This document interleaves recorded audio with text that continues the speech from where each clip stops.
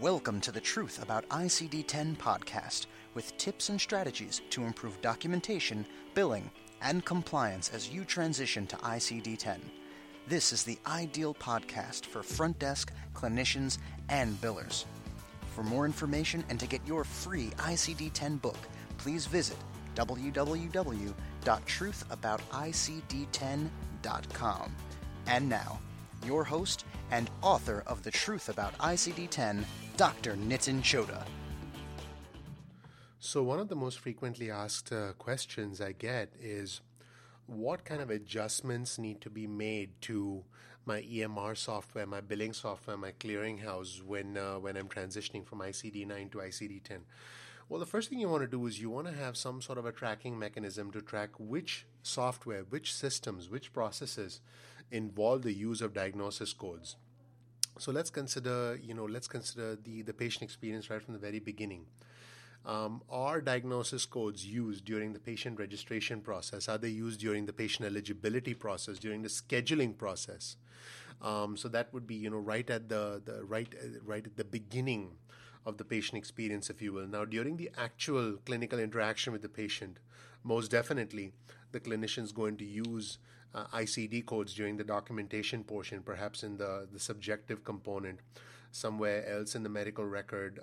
ICD codes might even come up during the referral or the prior authorization process.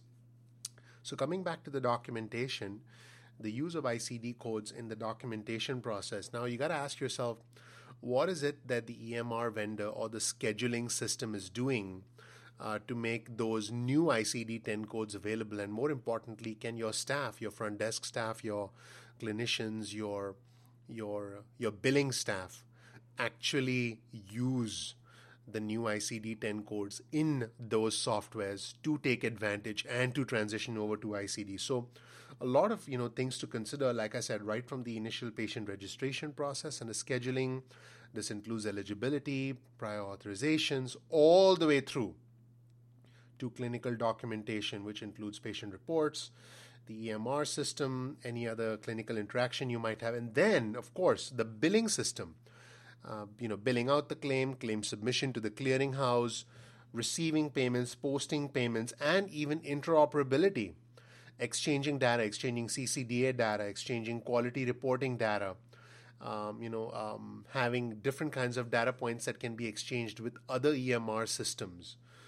So all of these systems and processes, when you really think about it, all of them actually use ICD codes. ICD-9 soon to transition into ICD-10. So I hope this was helpful. I hope you take the time to take an inventory of all the different systems that are using ICD-9 that need to be upgraded to ICD-10. I hope you take the time to talk to vendors and make adjustments to your processes and the way you interact with the software systems that you are using.